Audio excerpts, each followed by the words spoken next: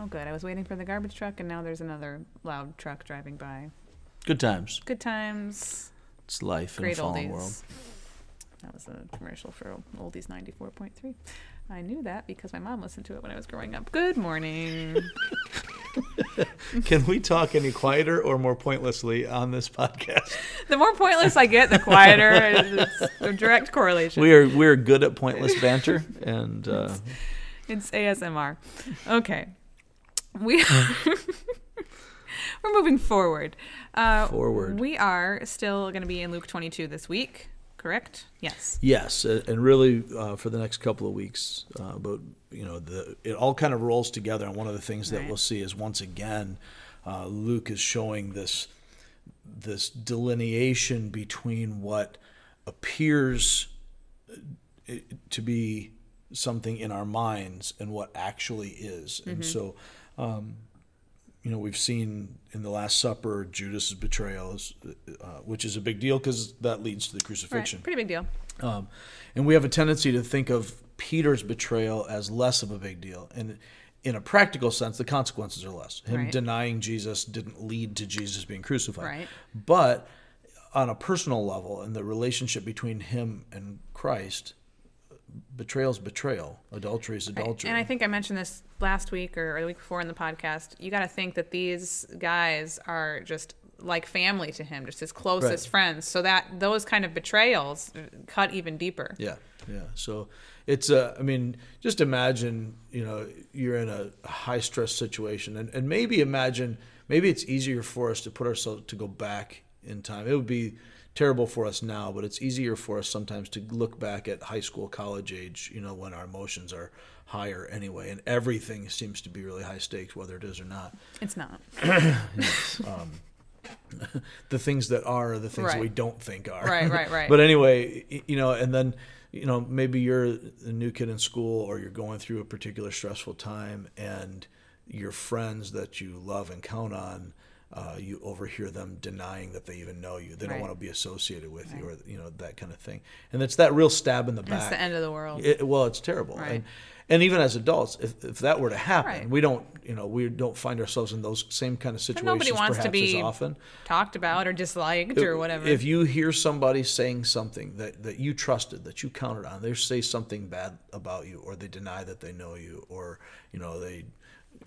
Nowadays on social media is where you see a lot of this dumb stuff. That happened to me in college. Oh yeah. I had two. This isn't a joke. No, this is a real story. It's the story time. I never know. It's. Well, I'm okay with that.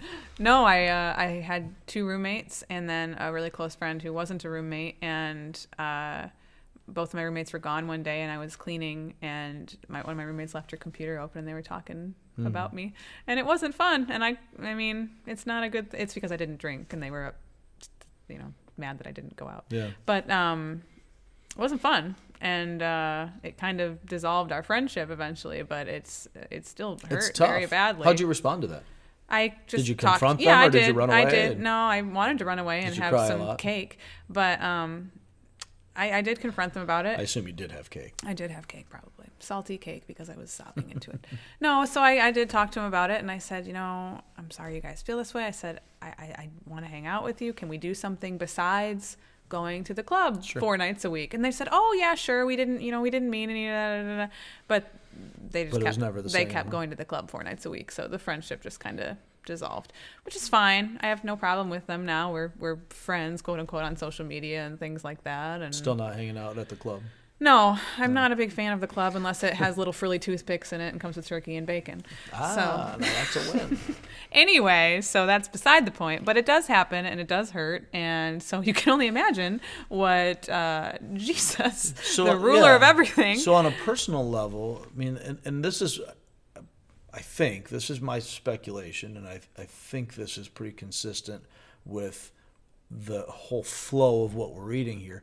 I think a big part of why we see these two betrayals paralleled is because we so often tend to grade our sin as, some sin is horrible. In other sin, that's not quite as bad. Yeah, because Peter, I feel like you almost look at here with almost like you feel bad for him, because he's scared and he's whatever, and you can almost have some empathy for him. Right. Judas, nobody has empathy for. And, I don't know how far we're going to get in this come Sunday, as far as I may shorten some of this down to focus in on a smaller portion of it. But you look at the reaction of Jesus to Judas' betrayal. And, Judas comes and he's still acting like a friend, right? Right. Just like your friends would have acted to your face right. like a friend. So when Judas comes and he says, they're not listening to this. well, but I mean, it's true Right. for so many of us. I can say this about my own friendships, and I'm sure I've done it to other Right, people. right. I don't recall having done that, but I'm sure that I did Right. at some point. Without even- And even if I didn't intentionally do it, I think we a lot of times have Sometimes these- even more so. Yeah, we do these things where it comes across that way when right, it isn't. right.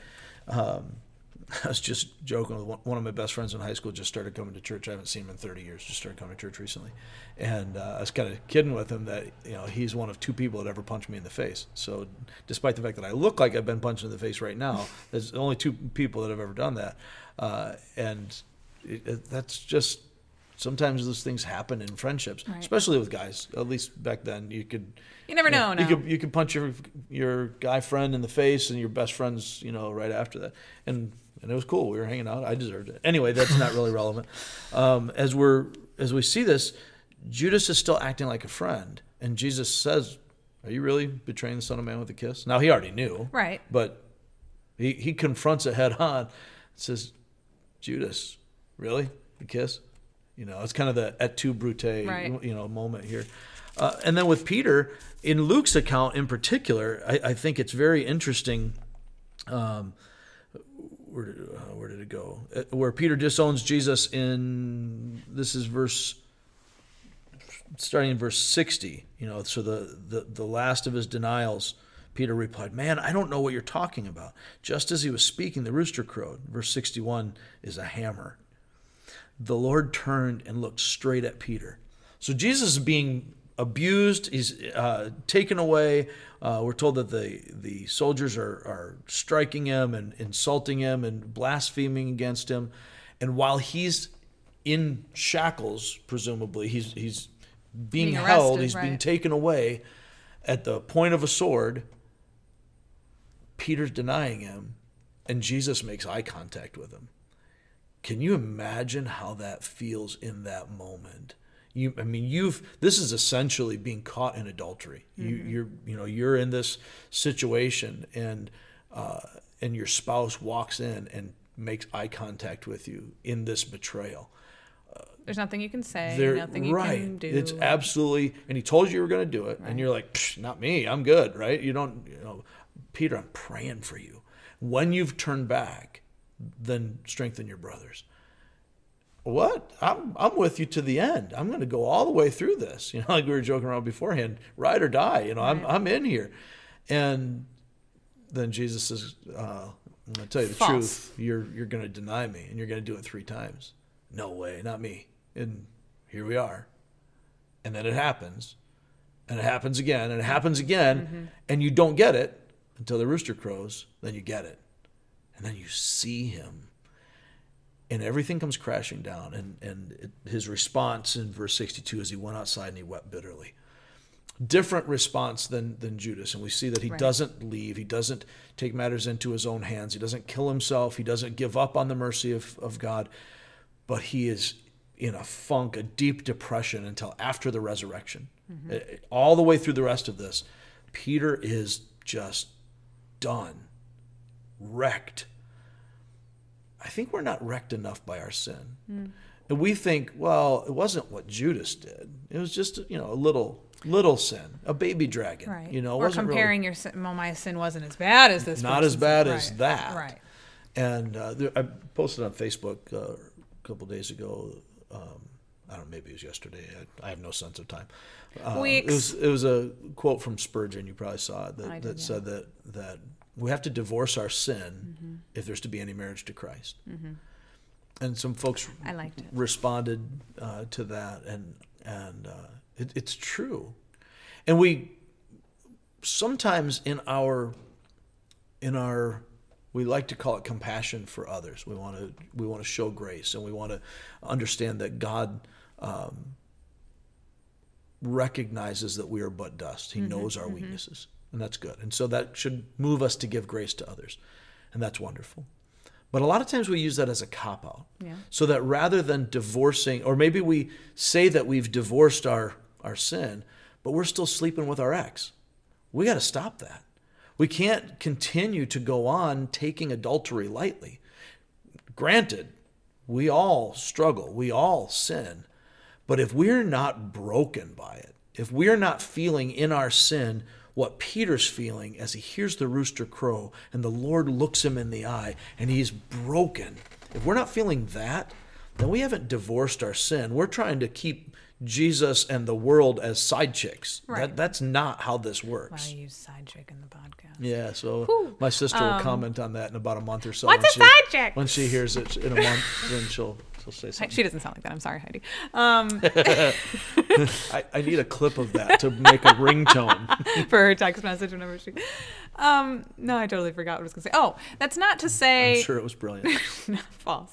That's not to say, and we're over time here, so I'll keep this quick, but that's not to say even that you will never sin again, because you will, and that's an impossible thing to avoid. But it's, and we've talked about this before, it's a change of heart and mind. Yes, that leads to a change in direction. Right. So I can't say that I'm divorcing my sin Right. if I'm still sleeping with my ex, Right. if I'm still going through this, if I'm still going back to it, wanting to be there. That's a big part of Right. it. Sometimes we stumble and fall. And I guess this is, we've talked about this previously when Jesus spoke of adultery in the heart. And Right. I don't want to open up a whole new can of worms here, but just a thought for us to contemplate. When Jesus spoke of adultery in the heart, he was not equating that to the literal physical adultery Right. that Right. in a legal sense Right. would lead to the dissolution of a marriage, Right. or could lead to that. It was not saying that everybody who commits adultery in their heart then has violated their vows in a legal sense, and that's the end of it. Right. But you have still violated those vows. Right. And so, and as we've talked about a number of times, it's obvious he can't be talking about that, or nobody would ever be married, because everybody deals with these internal failures that we have to whatever extent. But some embrace it, Right. and some do not. Right. And that's the difference for us. We have to break from our sin. We have to change our minds to where what, as James MacDonald used to say, what used to rouse us now repulses us. Yeah, I was just We saying, hate it. It needs to rip you apart like it did Peter. And sometimes, like any addict, we're addicted to sin, Right, right? So any addict sometimes struggles with wanting what they hate. They Right. don't really. Right. But the devil gets into their minds and convinces them, even though I know how this turns out, I know where this road goes. Again, to quote MacDonald, all of a sudden I'm quoting MacDonald. I haven't listened to MacDonald I thought you said in Madonna, and I months was and like, months. Seldom quote Madonna, but not impossible. MacDonald used to talk about there's a hole in that road. Why would you go down that road when you know where that's going to go? And yet we do. We don't have to, but we do. And so just like, when we see Peter and Judas here, they're both adulterous betrayals. We need to change our response. We need to be broken. Both of them are broken. But one is broken toward repentance, and one is broken toward human worldly despair. Well, and there's clearly a lot to talk about here because we're 4 minutes over. And I don't But even know if we got into I some don't of the even key think we points did, of the so I stuff guess here. it's a good thing we have a half hour to talk about it next week. So tune in for that, and be sure to listen on Sunday to the sermon. We will hopefully have it posted here on the live stream, or not the live stream, the podcast next week without Lord willing, and the creek don't rise. without technical difficulties. Crick. I say crick. As well you should. Thanks for listening, everyone.